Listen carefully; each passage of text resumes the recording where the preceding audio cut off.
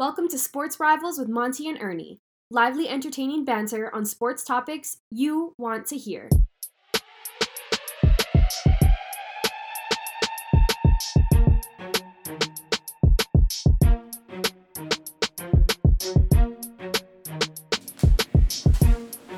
Hello everyone, wherever you are and however you may be listening, welcome to the championship weekend edition of the Sports Rivals.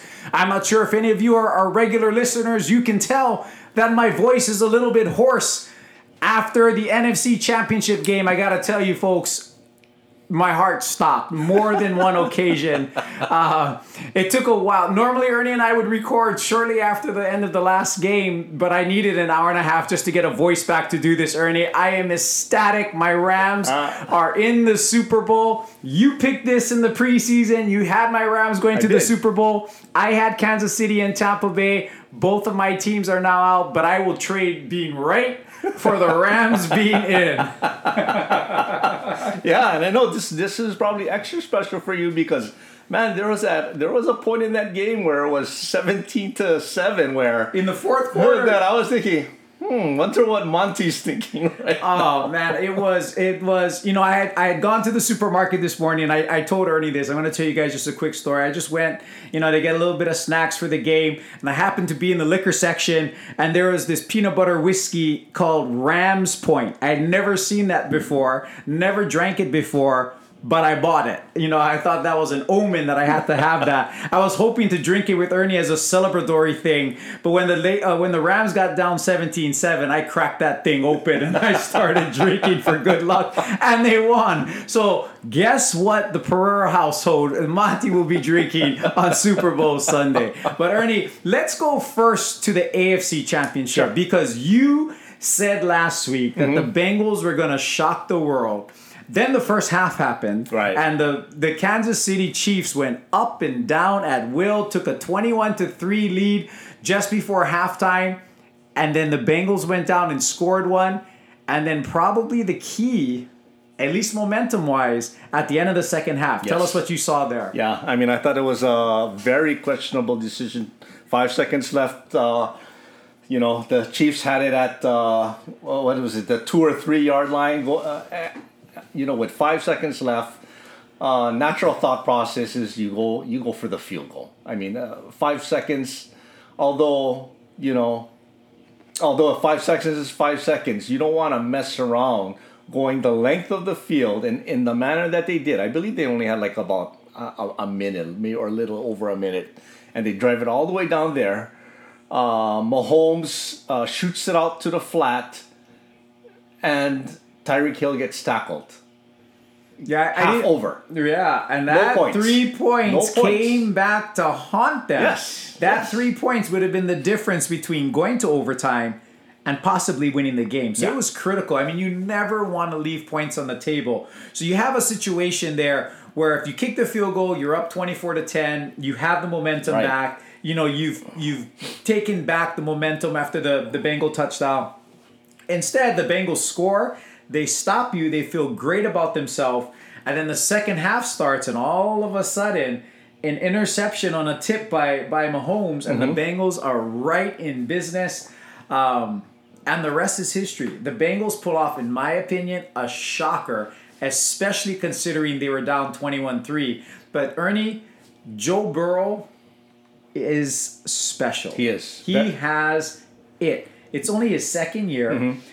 He's 2 years removed from winning a national championship on the greatest season ever by a college quarterback. He never gets phased. I mean, today we're talking about, he got sacked 9 times last week, and the Titans were just pounding him. Chris Jones was dominant again today. But for the most part, I mean, Ingram had a good stretch there, but for the most part, it was only Chris Jones. And Joe Burrow eluded him somehow a number of times to either run for a first down or find one of his receivers for a first down. And that was the difference. Last week, if the Titan first rusher didn't get him, the other 4 guys did. Right. This week, he found a way to escape, and escape he did. And the Bengals, 2 years ago, the number one pick in the draft, they're now in the Super Bowl. It's incredible. Yeah, it's it a is. remarkable story. It is. I mean, and give their GM all that credit for picking Burrow, for picking Jamar Chase, for bringing all those free agents in there. None of them really superstars, really, other than their draft picks. And they're young. They're young. I mean, even Mixon, who's by their standards, the seasoned veteran, is still slightly used. I mean, on top of their draft picks with Tyler Higgins, Boyd, they've got a good young core there. They do. I mean, at the end of the day, they're still going to have to find a way to protect Joe Burrow consistently because that guy is the franchise and they are set up to be extremely competitive. You don't want to say that the Bengals are going to get on a run here for the next 10 years because we talked about this last week. Right. You have Josh Allen, you still have Mahomes, Justin Herbert, right, and so many other people that are going to be battling, but they will certainly be in the discussion as long as Joe Burrow is there and as long as Joe Burrow is healthy because just an incredible accomplishment to go from number one pick to tearing your ACL last December to now being in the Super Bowl. And if you're a Kansas City fan, I think you have to be a little bit disappointed. 4 straight AFC Championship games. At home, the first time you lost, but that was to Brady, and you can understand that. The Patrick Mahomes second year in the league, first time in the playoffs, Brady got him in overtime. You can understand that.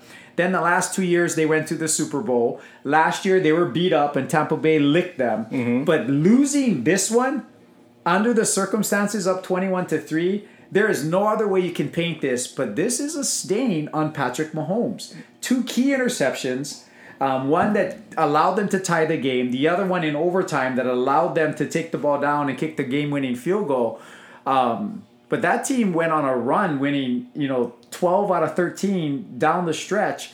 But they lost today, and I cannot believe that has happened. But gotta say, it's a little bit disappointing to be hosting an AFC Championship game 4 years in a row, not getting to the Super Bowl twice, and only one Super Bowl in that 4-year period. No, I mean, it reminds me of, like we talked off the air, it reminds me of the Russell Wilson Seattle years when he was paired with the Legion of Doom. And, back then they had all the young studs on offense and defense. They weren't able to win after that first one. And, when you have all those stars, which the Kansas City Chiefs have, I mean, you can only keep so many of them when their contracts come up. And look where Seattle is now. Russell Wilson really wants an exodus from that organization as we speak. I mean, I'm not saying that's the same with Mahomes, but it really showed me, because I know that Andy Reid wanted to go for the field goal. From everything that I heard during that game, it was Mahomes that wanted to go for it. I mean, I really think this harkens back to last week when they only had 13 seconds left on the clock. And they drove down the field in 13 seconds to push it into overtime.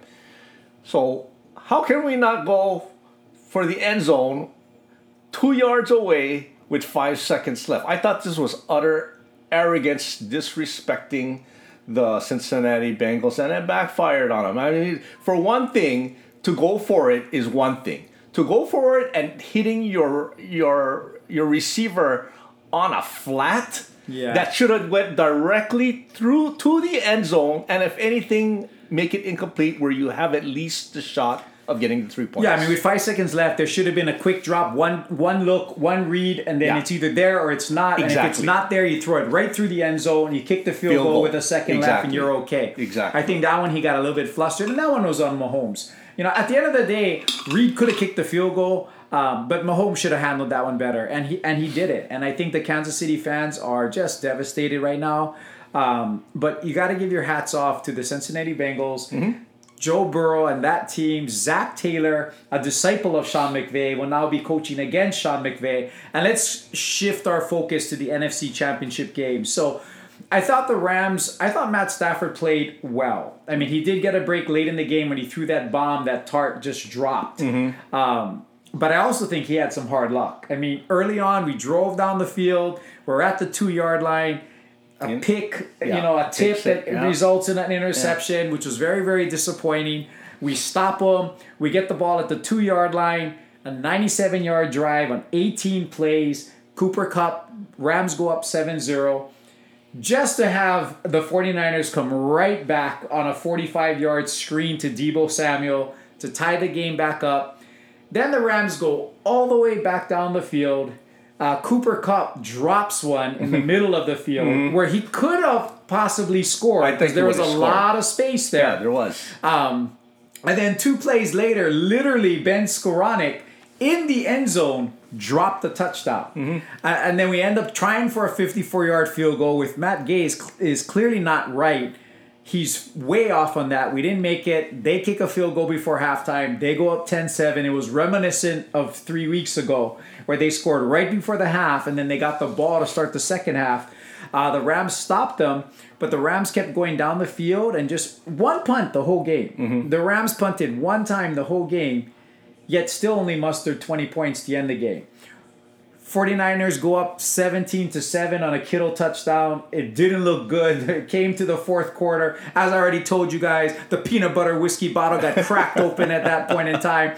But I still was hopeful. Matt Stafford led the drive down. Cooper Kupp touchdown made it 17-14. They found a way to get 2 field goals to end the game. And then finally, Aaron Donald makes the play at the end, and Jimmy G is Jimmy G, just kind of flips the ball in desperation, and then the end of the game right there. So give me your thoughts, from an objective standpoint, because I certainly will admit I am far from objective when it comes to this game as a huge Rams fan, but from somebody who's not necessarily a Ram fan, what do you see in this game? I mean, I thought it played out as, other than the score, I was surprised that they were down at the half, but I thought the game played out how I thought it was going to go out, with the Rams, being, the superior offense.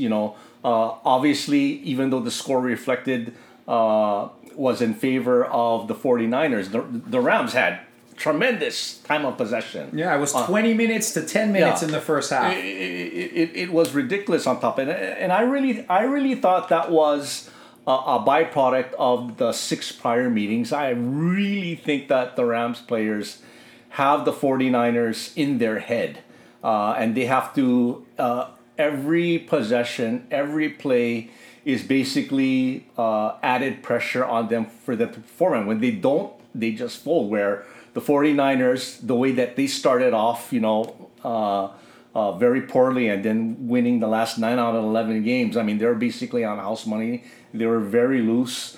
Deebo Samuels did his Deebo Samuels kind of thing. But I really thought that whatever Aaron Donald said after it became 17-7, he brought he was on the sidelines. He brought the entire defense to him, and he laid it out. He had one of those. I don't know if he does this on a regular basis, but you could tell he was very, very passionate about whatever type of speech. And from then on, 49ers did not score. Yeah, and the defense played real well. They stopped them. They stopped them multiple times. Right. The last interception is what Jimmy G is going to get criticized for. But that would have been 4th and 25. Right. So he was trying to make a play. Exactly. But I thought it really showed when Deebo Samuels got that pass and he was nailed. Oh, I can't even remember the player. And they threw a flag and it was a legal hit. Yeah.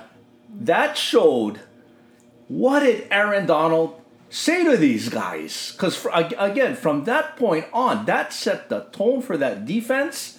And I really thought at that point it was the Rams, that was the momentum shift in my opinion. I don't think the Rams come back from this deficit if Aaron Donald doesn't have that speech. You know what? You're probably right, because the defense shut it down from that point on. I mean, they had it was close. It was that, and you know what? Sean McVay, love him to death.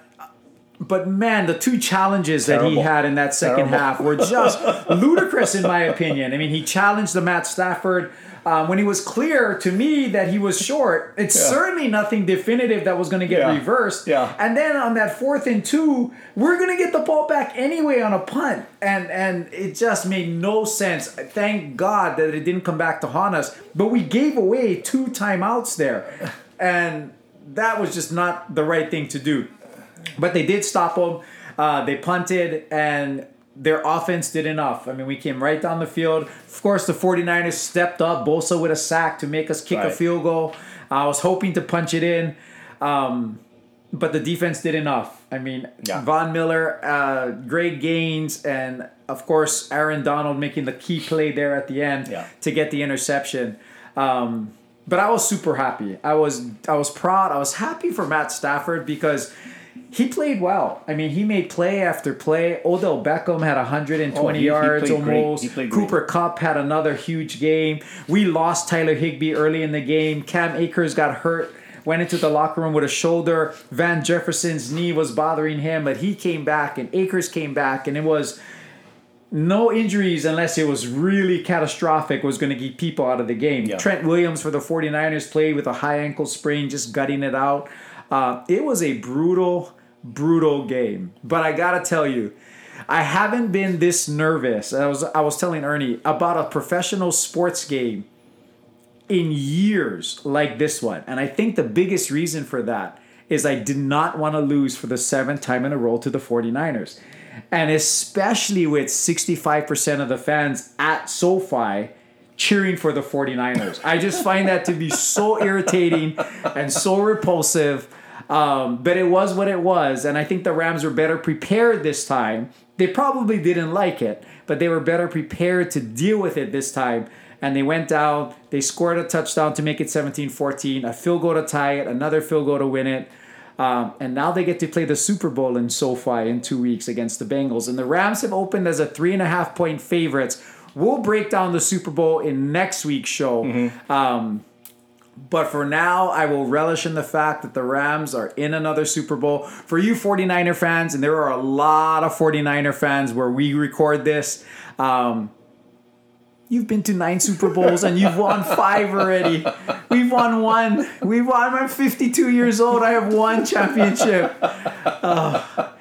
I'm hopeful that the Rams will finally get off the schneid and win a second. If for any other reason than to get Aaron Donald his first ring. Yeah, that would be really nice for him. And if whatever he said motivated that defense, because that was to me that was a turning point. That was very much a turning point. I was almost ready to say, boy, I don't know if we're going to be able to do this podcast with if Monty puts a gun to his head after this game. I'm going to call it sick. Oh, but the Super Bowl is now set. I was ecstatic. It was fun at the end of the game. Like I said, I needed a couple hours to get some kind of a voice back. I know I still sound hoarse, but I'll take it. The Rams are in the Super Bowl at SoFi Stadium in Los Angeles in 2 weeks. But Ernie, we talked a little bit. I want to transition away from the actual games. We talked a little bit about Patrick Mahomes, and maybe this is a little bit disappointing that they've only won 1 in the last 4 years, and have only been to 2 of the last 4 Super Bowls considering. Right. But I wanted to shift our focus to the Green Bay Packers because I think a lot has been said that Aaron Rodgers has been one of the best regular season quarterbacks of all time. Definitely. But he's failing to get it done in the postseason. And I think that you really can't make an argument against that. And I think one of the reasons for that may be that Aaron Rodgers, we talked about this a couple of weeks ago, last 4 years, 136 touchdowns, only 15 interceptions. And I think sometimes he's overly cautious, trying not to make a turnover, that he can be a little bit too conservative. And I think that's what happened with the San Francisco 49ers. But I want to look bigger picture. In the last 30 years, the Green Bay Packers have had either Hall of Famer Brett Favre or likely sure Hall of Famer Aaron Rodgers, who's likely to win his 4th MVP. So between the two, 7 MVPs, 30 years of Hall of Fame quarterbacking, only two Super Bowl championships. 1 for Brett Favre and one for Aaron Rodgers. Brett Favre went to 2 straight Super Bowls, winning one, losing one. Aaron Rodgers went to 2 Super Bowls, winning one, losing one. But in 30 years with those 2 quarterbacks, you got to think that's disappointing for the Green Bay Packers to only have 2 championships. That's my thought. What do you think about that? Yeah, I mean, you'd have to think back into the era that all of this happened. I mean, when Brett Favre had his thing going, I mean, he had to deal with the Dallas Cowboys and the San Francisco 49ers. And in my opinion, during that era, those were the 2 teams that were actually more likely, or I would say, pundits' preference to actually win the Super Bowl. So for them to have actually have 2 Super Bowl champions during that era is on par with me. I would have to believe. I mean, it's one thing if those 2 other teams were on the AFC side, but those 2 teams were on the NFC side. Yeah, I mean, I know that they played against strong teams, but you're talking about, if you go back to Brett Favre's teams, you're not only talking about Brett Favre, but you're talking about Sterling Sharp. You're talking about Reggie White. Right. You're talking about Charles Woodson. You're talking about Hall of Famer after Hall of Famer on those teams. So I think just winning one of the 2 and losing to a Bronco team that they should not have lost to in John Elway's Swan Song, they should not have lost that game to them, but they did. And then with Aaron Rodgers, I think the disappointing part is not that they lost one of their Super Bowl, games. I think it's the fact that he's not been back. Yeah. He has not been back in such a long time. That is more surprising. 39 wins the last 3 years, the number 1 seed 2 of the last 3 years, and they didn't get out of the divisional round this year. I mean, that has to be disappointing. And this is coming from somebody who's a huge Packer fan, a Favre fan. Aaron Rodgers was probably my favorite quarterback of all time, other than Kurt Warner, until recently. But I just thought that was just worth bringing up, especially when you compare it to somebody like a Tom Brady, who's been to 10 Super Bowls, who's won 7 Super Bowls virtually by himself. Right. If you put him on that Packer team with all the talent, Tom Brady would have won the same 7, I think, because he won 7 championships with far less talent. Let's face it, Tom Brady's most talented team he ever had, they lost the Super Bowl. Yeah, right. They lost a heartbreaker with Moss. With Moss, they lost a heartbreaker to the Giants when he had his best possible team. Yeah, actually, but he found ways to win with lesser teams. That could be true. I mean, is it coaching too? I mean, Belichick was paired with him, but then again, you have to, it's hard to say. You bring up a good point, because there are questions to, Aaron had, Mike McCarthy for a long time, and there are still questions to see how good of a coach he is. So certainly Belichick did help. Yeah. But then Tom Brady went to Tampa and won with them. Right. There's a little bit more for that. I'm not saying that Brett Favre is not a Hall of Famer. Of course, Aaron Rodgers is a Hall of Famer. I just think that with those caliber quarterbacks over a 30-year period, with the players that they have surrounding them, and the culture of football and the passion of the Green Bay Packer fans, I just think 2 championships is a little disappointing. It is. Considering what has been won by the Cowboys over that period of time, by the 49ers over that period of time, by the Patriots, and even your Steelers won, 2 in Ben Roethlisberger's time. Right. So Ben Roethlisberger has more world championships than Aaron Rodgers does. And I would think we both would agree, even as a Steeler fan, Aaron Rodgers has had the better career, at least statistically. Yeah. But he may never get that 2nd world championship. No, and it's gonna be hard. I don't think this reiteration of, I mean, as we talked about this subject, I was thinking on the back of my head is that although Aaron Rodgers has had tremendous statistical seasons during the regular season, it's really those times where what are his stats during postseason? I know for a fact Tom Brady, even though he falls behind statistically behind Aaron Rodgers during the regular season, I would venture to bet that his postseason stats beat Aaron Rodgers. There's no doubt it beats him. Statistically, it beats him. And in the most important way, wins and losses, he beats him. I mean, Aaron Rodgers, I think, is 11-10 in the playoffs. Yeah. For somebody who's the greatest Some people consider the greatest physical talent quarterback of all time to be 11-10 in the playoffs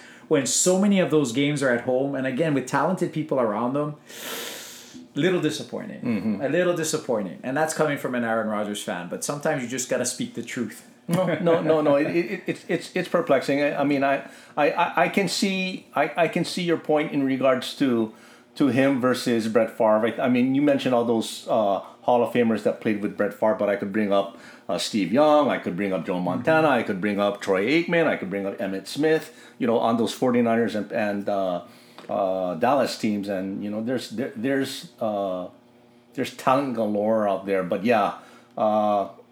As far as those two quarterbacks, I mean, if we ran a Madden type of thing where this would play out over and over and over again, they would win more than two championships. They would win more than two, in my opinion. Yeah. So we'll get a lot more into the Aaron Rodgers drama. Does he stay in Green Bay? Where does he end up? We'll talk about that a little bit more after the Super Bowl as we get closer to free agency. He has made the commitment that he will make a decision on whether he wants to be traded or not before free agency starts, to be fair to the Packers. So we have some time to do that. But Ernie, I want to switch to this. Shocking news for most people last week when Sean Payton stepped down from the New Orleans Saints with 3 years left on his contract. So it's not, some people speculate that he was just stepping down so he could go coach Dallas or somebody else, but he can't. I mean, he still has 3 years left on his contract. So if he's going to coach anywhere else, there's going to have to be a trade that's made to give value to allow him to coach somewhere else. Right. But my understanding is the chatter has been he's been under tremendous amount of stress. It's been very, very stressful the last 5 years.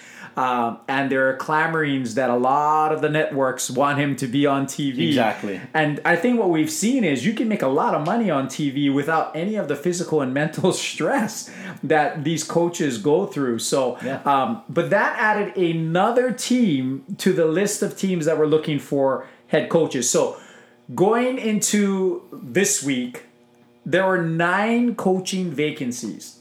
Now, 4 of them have been filled. We had just today, Josh McDaniels is expected to be named the head coach of the Raiders. Right.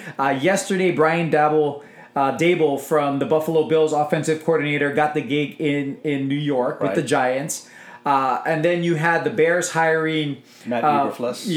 The Colts defensive coordinator. And then you also had the Broncos hiring Nathaniel Hackett, Green Bay's offensive coordinator, I think, in hopes of getting Aaron Rodgers to follow. What I wanted to do, Ernie, is not necessarily talk about these coaching positions, but of the 9 teams, what job do you think would be the most attractive if you were a head coach that could pick the job? So here are the teams that are looking for coaches or were looking for coaches. Miami, the Raiders, the Vikings, the Texans, the Jaguars, the Broncos, the Bears, the Giants, and the New Orleans Saints. So taking a look at these 9 teams, what do you think would be the most attractive job? If you were a head coach, which of these 9 would you pick to be the head coach of? I mean, it really would be dependent. I mean, realistic. If it was just from the top of my head, I would think, okay, which team has the best chance of making it to the Super Bowl? And I mean, you look at the Raiders who made it to the playoffs. You're looking at basically that's basically it. It was just the Raiders. But you want to look at, okay, who do I have coming back? Who can I develop? I mean, Houston, not really. With Deshaun Watson most likely gone.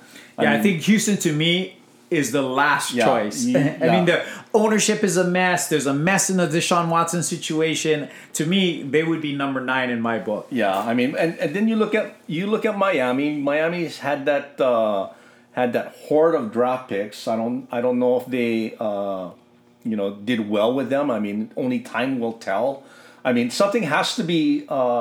You'd have to believe in their ownership if you wanted really that job, because they chose the general manager, over their head coach when that came to a head. I mean, they were butting heads in regards to them surrounding that team with with talent, and it just hasn't come to fruition. Although Miami's second half was definitely better than their first half. I mean, they had a good run at the end. It would come down to those teams, either Miami or the Raiders. I would agree. So I ranked mine 1 through 9, but let's go through this just real quick. I don't want to spend the entire show on this, but I think it's interesting. It's an interesting discussion. For me, I have Miami 1. Now, the only reason I have Miami 1 is because they have draft capital. They did finish the season strong. I think you and I agree that we have a little bit more faith in Tua Tagovailoa than many do. I mean, I think there are many that have their serious doubts. But I think Tua in the NFL has never really had a chance. I don't think Brian Flores wanted him. I think it became clear that Brian Flores always wanted to draft Justin Herbert. And when they did not do that, they took Tua. I think he was angry at that. And Tua never really had a chance. I mean, from the very beginning, he never really had a chance. I mean, Fitzpatrick was the quarterback, and when Tua went in, if anything bad were to happen, he would get yanked. But I think Miami has enough talent on the defensive side of the ball, and Tua and Waddle and a ton of draft picks, that I find that to be pretty attractive. Now, my only concern is ownership has not been really solid, recently. And I think they would have to bring in a offensive-minded coach to help develop Tua. So that Miami would be my 1, barely over the Raiders. And I think with the Raiders, of all these teams, you have the most proven quarterback. Right. Derek Carr is the most proven quarterback. And for them to go 10-7 with all the turmoil they went through this year, I think was incredible. Josh Jacobs is a solid running back. Max Crosby is a developing superstar on the defensive side of the ball. They have some pieces, so I find that to be relatively attractive. The Broncos would be number 3. They're a quarterback away. Their defense is strong. Offensively, you have Javonte Williams down in the backcourt with Melvin Gordon. You have 3 good wide receivers. You have Noah Fant as a tight end. You have a decent offensive line. You are a quarterback away from being a real difference maker. The only problem with the Broncos and the Raiders is that division is going to be brutal for the next few years. And then I have Jacksonville 4. Now, they may have had a terrible season, tremendous amount of turmoil, but again, I harken back to the fact that Trevor Lawrence is one of the 4 highest rated quarterbacks in history. We didn't see that this year, but if he is, that's a lot to start working with. So that's a coaching position that has not yet been taken. Byron Leftwich apparently was going to take it, but he doesn't want to work with the current GM, wanted to bring his own GM in. That has not happened yet, and so now he's looking at the Saints. But I have, just because of Trevor Lawrence, Jacksonville 4, the Vikings 5. They have a lot of talent on that team. They may get rid of Kirk Cousins. There is a lot of talent there. The Bears, you have Justin Fields. Although, surprisingly, they went with another defensive coach. So unless the defensive coach brings in a very good offensive coordinator, I'm not sure Justin Fields is going to get the development that he would want. And then the Giants would be 7 for me. I do still think they have pieces in place. Saquon Barkley has never stayed healthy. Their wide receiver core was a mess this year, but they have talent. I mean, from Galladay to Toney to Shepard to Ingram, their offensive line is a mess, but defensively they have some good pieces. But I think Daniel Jones, when he got concussed by the Cowboys in week 7 or 8, he was never the same. And you know that, I mean, you help coach my daughter, that once you get concussed, it's hard to come back if the concussion is bad. And he was never the same, and he never came back. He came back for 1 game, and then he missed the rest of the year. I don't think he's had a fair shot. I think Brian Dable, look at what that guy has done with Josh Allen. Now, I think Josh Allen has a lot more talent than Daniel Jones, but I think Daniel Jones needs a shot. And then surprisingly, I think to many, I have the Saints as the second worst position. The reason for that, they have no quarterback. You have Jameis Winston coming off an ACL. You have Taysom Hill, who's much more of a slash than he is a quarterback. And you have massive cap issues because your defensive side of the ball makes an exorbitant amount of money. So you have no quarterback, an aging running back, and you're way over the cap. That is not a recipe for a lot of success, which is probably why Sean Payton said, I'm up and out of here. I'm not going to want to deal with that. So that's kind of how I take a look at that. I'm not sure if you agree or disagree with anything or anything that you find faulty in that assessment. But I agree with you. I think Miami and Raiders at this point would be the 2 most advantageous jobs to seek. I'm actually a little surprised that Miami didn't have a plan in place. And I'm actually surprised that somebody hasn't snapped up Brian Flores. I mean, the guy can coach, but maybe his personality is hard to handle. It's gotta be that. It's gotta be that because the guy can coach, but he must be hard to deal with, and people are not wanting to do that. Now, 4 of the 9 positions have been taken.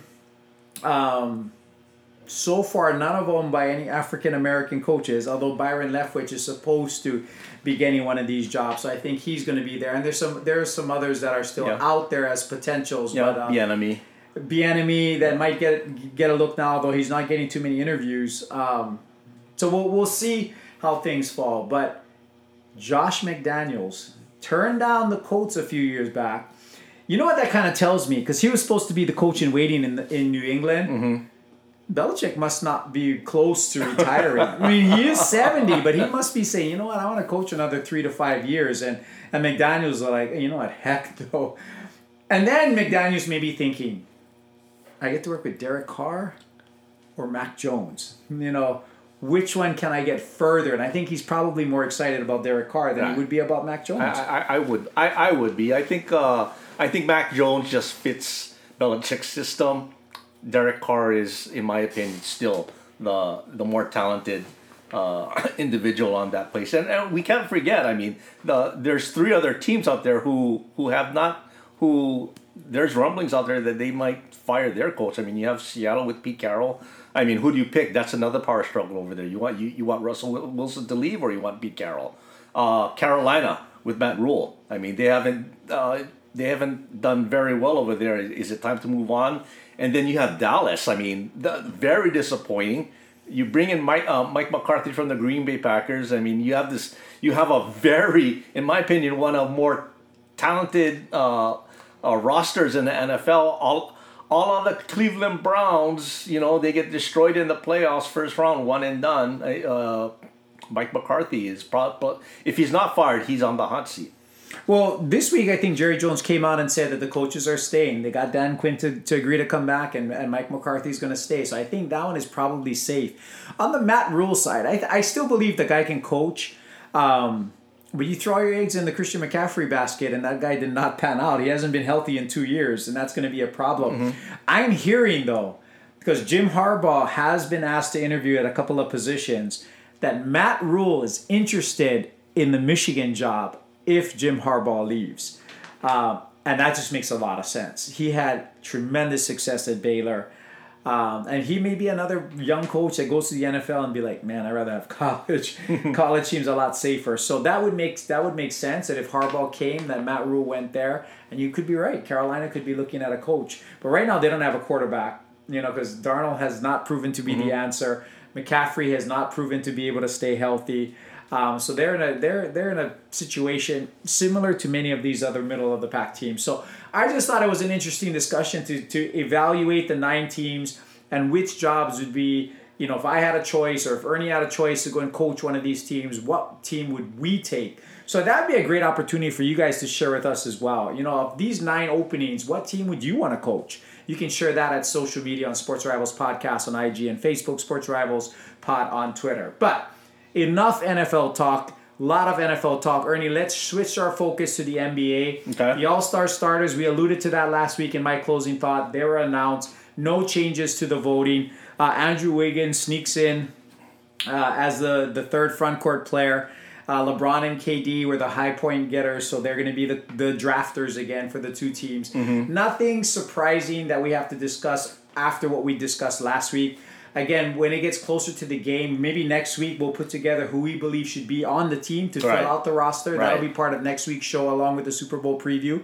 But let's talk a little bit about the NBA. I mean, Jason Tatum seems to be getting his legs under him again, had a really good week. The Celtics had a couple of impressive wins, albeit over young teams. Yeah. But they're back over 500. What are your thoughts on your Celtics going into the All-Star weekend? I still think that they're a fringe playoff team. I mean, nothing has shown me other than the fact that Marcus Smart comes back from his injury and to fortify, you know, that starting lineup. when he's back in there, I mean that's a top 5 defense. I mean, and you get a good defensive team out there, it always keeps you in the game. Just matters on if you're actually hitting the shots or not, or not. And the games that they lose, it's when Tatum is off. Yeah. The problem is he tries to use other facets of his game to help, but he still takes shots. He tries to shoot himself out of that slump, as well as Jaylen Brown. You know, and that's how they that's how they lose to these mediocre teams. Right now, if I'm not mistaken, the Celtics are in the 9th position in the East right now, although they are over 500. But what's odd, Ernie, is last week you said, you believe that the Nets are going to drop down to like the 5 position. Right now they're 6. Yeah. But from 1 to 6, there's only 2.5 games. And from 1 to 9, if I'm not mistaken, it's still only like 6 games. So the Celtics may be in the 9th spot, but they're 6 games out of the 1 spot in the East. So the East is super compacted right now. It is. And with KD out for another month or so, and Kyrie only able to play on the road, and everybody else with some injuries and some banged up or resting players, I think the East is going to stay cluttered all the way down the stretch. It is, because it's surprising that the Milwaukee Bucks have come back down to earth. I mean, they've been playing 500 ball over the last 2-3 weeks. Philadelphia has gotten up there. Miami has been very impressive. I think they deserve the number 1 spot right now. Bam Adebayo is back, and they're relatively healthy right now. Exactly. Chicago is Zach LaVine is back, so they're healthy again. He got hurt again, so I think he's gone for another two or 3 games. They lost Caruso because of Caruso's a big deal. He is. As a Laker fan, you now realize the intangibles that Alex Caruso brought to the Lakers the last couple of years. And he's you don't think he is until he's not there. And then you see the results change. Oh, yes, definitely. And on a cheap shot from my most hated player in the NBA, Grayson Allen. I mean, who Grayson Allen reminds me of? Danny Ainge. Danny Ainge, you got it. Even I have Ernie coach now. He even knows how to answer the questions. He's like a modern day Danny Ainge. He's not a Danny Ainge. He's worse than Danny. Yeah, he's so much better than Danny Ainge. He has so much more class. Grayson Allen should be punked. Yeah, I don't wish anything bad, but that guy has bad juju all over him. I mean, I seen this guy come in during summer league and try to intentionally foul players using all his might. Yeah, I mean, he's had issues from back in the Duke days where he was suspended back there. He has an edge to him, so he's definitely one that is not a fan favorite for sure. Yeah. So in the West, nothing really has changed. You still have the Phoenix Suns red hot. Devin Booker is playing a lot better, really asserting himself now. Steph Curry's still struggling from the field. I mean, Draymond is still out, but they're trying to find a way to stay relatively close. But this has been the worst shooting stretch of Steph Curry's career. It's going to be interesting to see, can he turn it around? I think he will. He's too good. And I think once their depth comes back, he'll be able to rest a little bit more, and he'll be fine. My Lakers... LeBron was playing out of his mind. He's missed the last 3 games with a swollen knee. He leaves the trip, comes home. Lakers are now 24-27. They go 2-4 on a road trip. But like your Celtics, we're still in the 9th spot. So, we may be under 500, but we're still there. The encouraging thing of this week, though, has been the play of Anthony Davis. He outplayed Joel Embiid the other night. I mean, he gave Joel Embiid fits. And then he got hurt, so he sat out the Charlotte Hornet game. Without LeBron, without AD, the Lakers lose by 2. They had a chance there. And then today, they led the Hawks by 9 points going into the 4th quarter, but they run out of gas and they lose. But AD looks better than I've seen AD look since the finals 2 years ago. So, if he can stay healthy and play like this, and if LeBron can come back, the Lakers can make a move, though I don't think they have enough to pass Phoenix or Golden State or any one of those top teams. I mean, it's a microcosm. I mean, AD is out for forever. LeBron goes on one of the biggest tears of his life. AD comes back and now LeBron's out. You know, so they cannot stay healthy. They cannot all play together at the same time. So as far as I'm concerned, the West is still the same. There's nothing really dramatic there. I still believe right now, if I had to pick between the two of our teams, your Celtics have a better chance to go on a run and sneak in as an Eastern Conference champ than my Lakers do, despite the fact that we have LeBron and AD. Until they prove that they can play together and stay healthy, I just don't think it's going to happen. That's something that's... I'm dealing with mentally. Yeah, but that equation leaves out Russell Westbrook, and I think that's the main part of that equation that doesn't really work. I mean, we've seen LeBron and AD win an NBA title in the bubble. I mean but Russell Westbrook is just. Although Russell Westbrook against the Hornets the other night was the first Laker since Kobe to have 30 points and a half. He brought him all the way back in that second half. But again, that's because LeBron wasn't there. Right. So it's assimilating all of these talents that are hard. So I have my doubts about my Lakers. Phoenix really looks to be asserting themselves and is playing really, really well. So we'll talk more NBA next week. Couple of more things. One more thing before I turn it over to Ernie. We're trying to touch, although it is Super Bowl in the NFL, we're at the, over halfway done in the NBA. I did want to touch a little bit on the Baseball Hall of Fame vote from this week. Okay. It was the last year on the ballot for players like Barry Bonds, Roger Clemens, and as we all know by now, there was one player that got in. It was David Ortiz, who had 77% of the vote.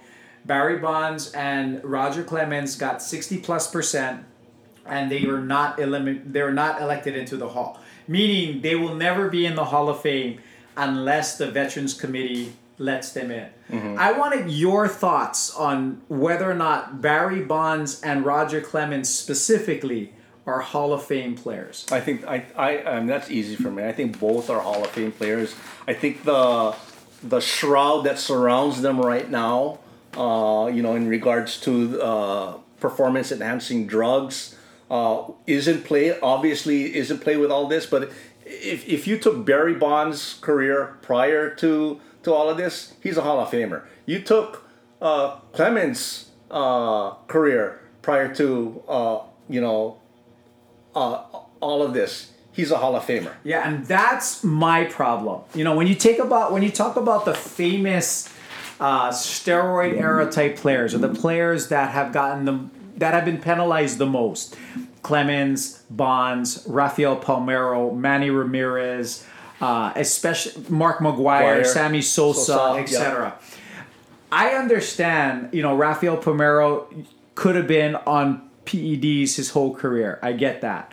Mark McGwire, he had some success before, but he was predominantly a home run hitter that exploded after the PED. Sammy Sosa was pedestrian before PEDs, and then he exploded. So that I get. But in Bonds and Clemens cases, you alluded to that. And I jotted down some statistics. This is Barry Bonds' stats before Balco, before he was suspected of PEDs. So even if you ended his career before that and you just took these numbers, 411 home runs, 445 stolen bases, 8 consecutive Gold Gloves, 3 National League MVPs.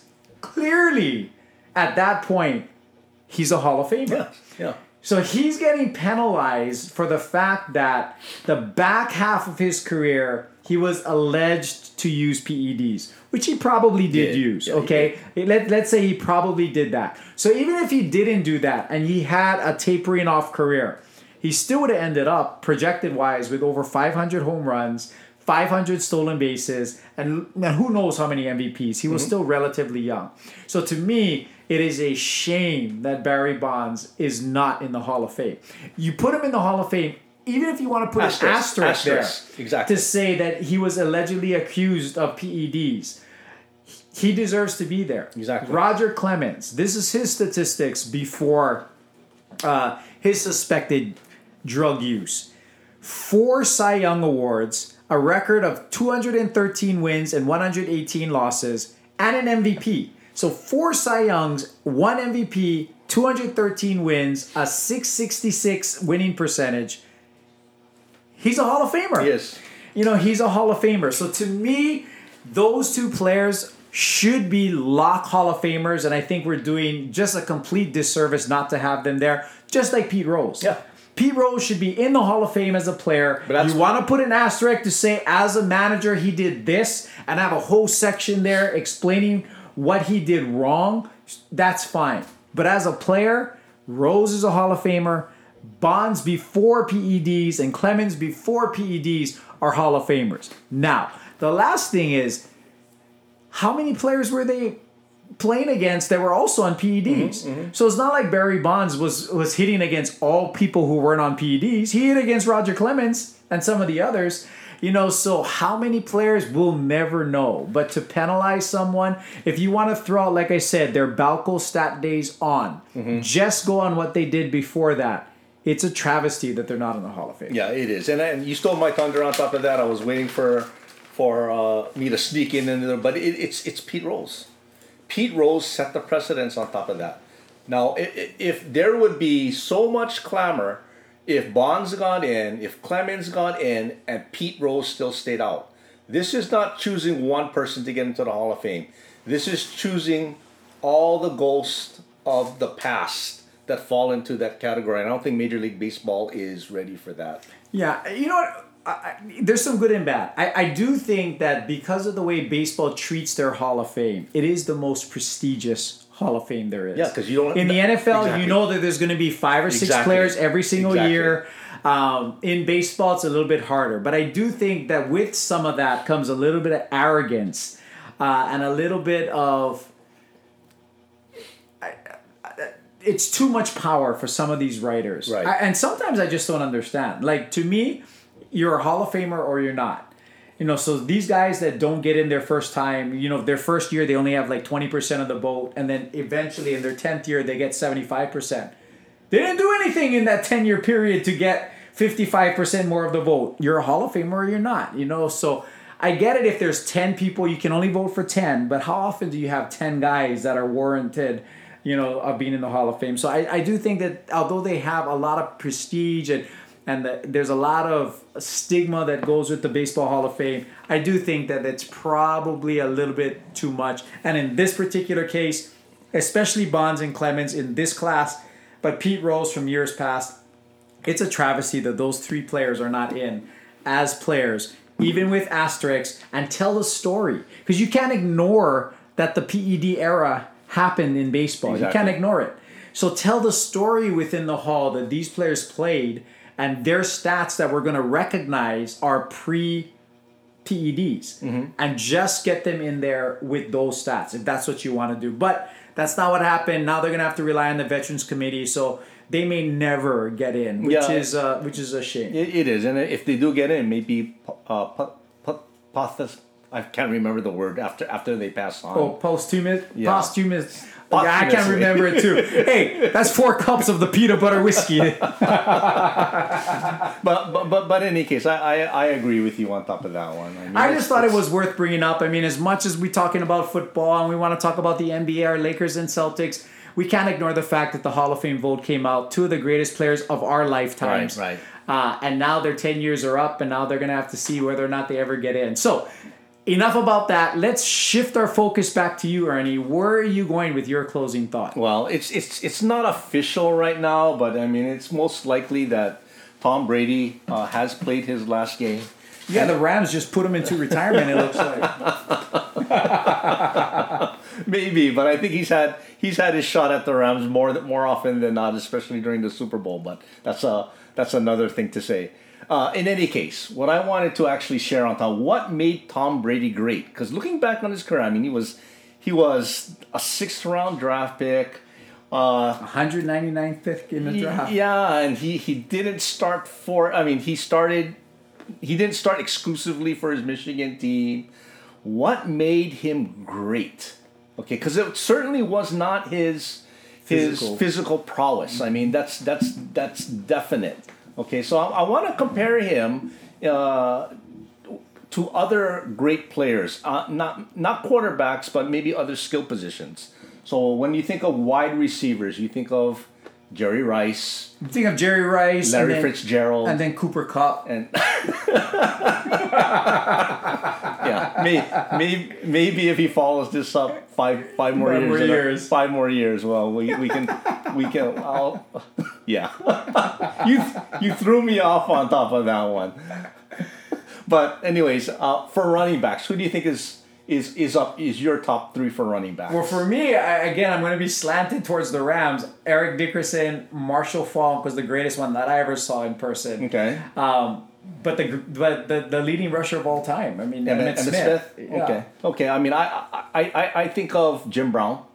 You know, he did it in 9 years. I think I go back old school. I think of Walter Payton. Mm-hmm. You know, and you know. Of course, I look at Emmitt Smith. I mean, the longevity on top of that. Barry Sanders. But you look at on the running back side, okay, throw out Emmitt Smith, okay. Walter Payton won Super Bowl. Jim Brown won championship game prior to the Super Bowl era. Larry Fitzgerald on the wide receiver side. No Super Bowls. I mean, let's look at modern day. Your Aaron Donald, 3-time defensive MVP. No Super Bowls yet. You know, that might change in a couple of weeks. J.J. Watt. 3-time defensive player of the year. You know, no Super Bowls. So it can't be Super Bowls that really makes them, even though Brady has 7. So what is it about him? Being that he has all these Super Bowls, is it part and product with what's surrounded by him, being his teammates, his coach, and whatnot? I don't think so. When I see the eye test with Brady, it is more than just what's surrounding him. Because he did this in 2 places. He did this in New England. He did this with a varying amount of cast around him. You know, it wasn't consistent that he had like... Terry Bradshaw, if I can put that in, with Lynn Swann and Franco Harris, you know, when they won their 4 Super Bowls. You know, it wasn't Joe Montana and Jerry Rice, where Jerry Rice had 2 Super Bowls with him and then one later with Steve Young. You know, he did this with Edelman, and Wes Welker. And Wes Welker, who didn't even stay there that long. He had Gronk. He had Curtis Martin for a little while. To me, he had more to say in on the Jets than at New England. Really, his cast out there wasn't as complimentary as per se the other greats out there. Any of the other greats. Yeah. So to me, what made Tom Brady the GOAT was that he never thought of himself as the GOAT. There have been other quarterbacks out there who are anointed the GOAT. This is the second coming. You know, I talk about Peyton Manning. I talk about, to this day, most recent class, Trevor Lawrence. Way back when it was Jeff George, you know, who had that strong arm. Andrew Luck, who doesn't have anything.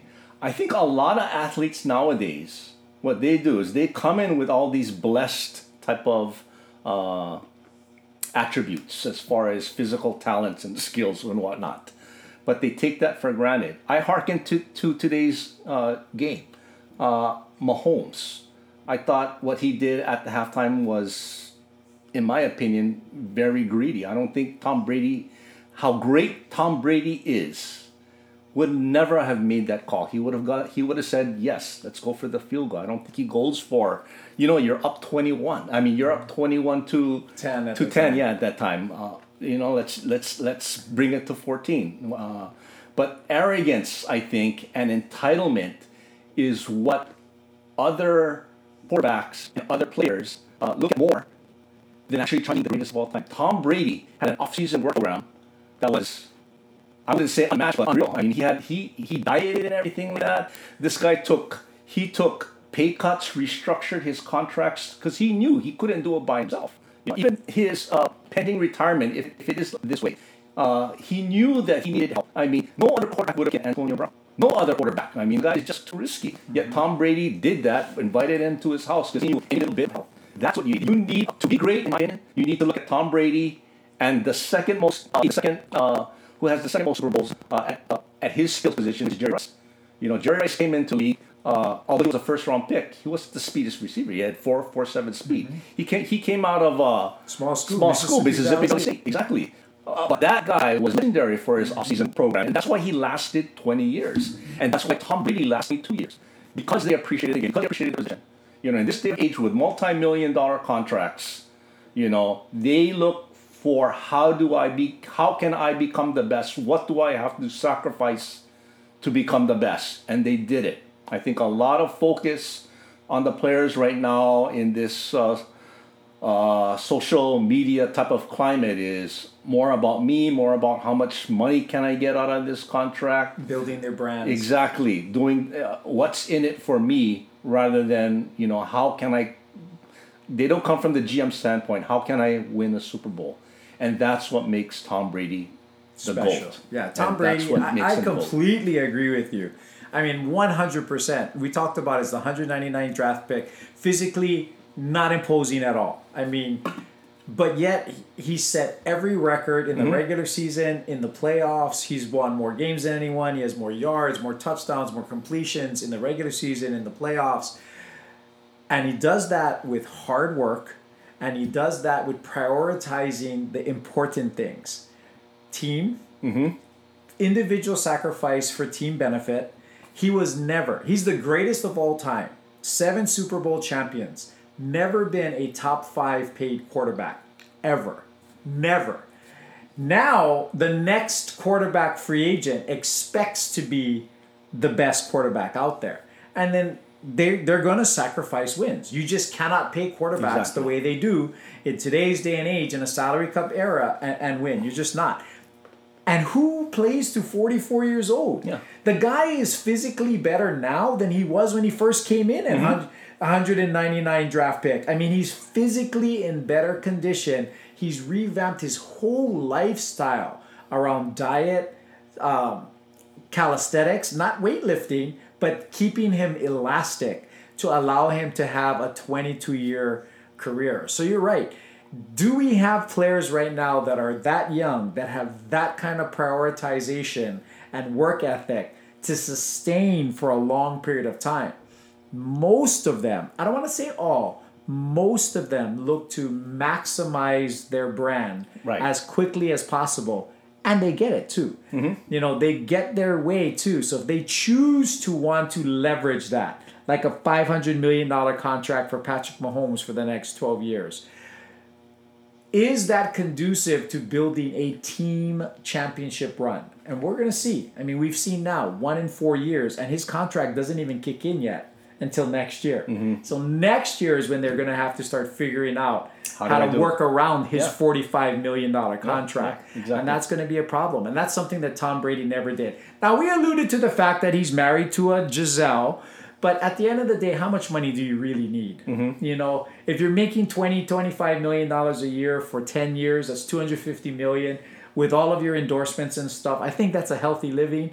You don't have to make $500 million. I think what he found is that there's tremendous value monetarily. You can monetize 7 world championships. And that's something that our young players don't. They want to monetize their brand immediately. And championships give you value long term. And Jerry Rice is a great analogy because that's somebody that doesn't have the physical stature, that worked his tail off. He's so famous for, we're going to take 1 day off and we're back to work in the off season. And he was always in the best condition. He lasted 20 years in a physically demanding position. So you are 100% correct, Ernie.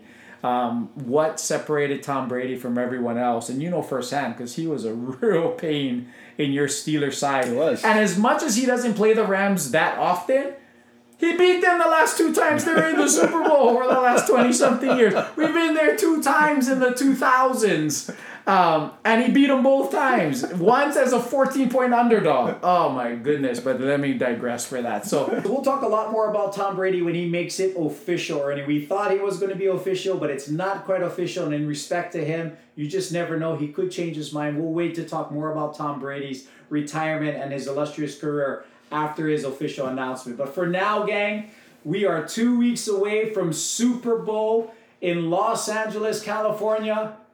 If you're looking to go, right now, the cheapest ticket is $6,424. I looked that up. I did look that up. $6,424 if you're looking to go to LA. So I think I'll be watching it on TV myself. But my Rams get to the Super Bowl with a heart-stopping 20-17 victory today over the San Francisco 49ers. The first time beating San Francisco in the last 7 games. It was hysterical. And I can't believe that we're finally going to the Super Bowl. I got to thank Ernie. He did have faith with the Rams before the season started. Yeah. He had the Rams and the Steelers in the Super Bowl. I had Tampa Bay and Kansas City. I almost had Kansas City, but they failed. And now my Rams, 3.5-point favorites over the Bengals. We'll break it down in big detail next week. We'll look at the Super Bowl matchups to look for, what our prediction is going to be for the Super Bowl this year. We'll also have our All-Star, NBA All-Star rosters in place for you. So that's something to look forward to. But gang, it is Los Angeles Rams Sunday, and that's it for the Sports Rivals. But please check us out on social media, Sports Rivals Podcast on IG and Facebook, Sports Rivals Pod on Twitter. Tell us who you think is going to win the Super Bowl, your thoughts. And I'll post a video of me after the game on our social media as well. But until next week, the Los Angeles Rams and the Sports Rivals are out. Thank you for joining us on the Sports Rivals Podcast. Check us out on social media at Sports Rivals Podcast on Instagram and at Sports Rivals Pod on Twitter, where you can share topics you'd like to hear.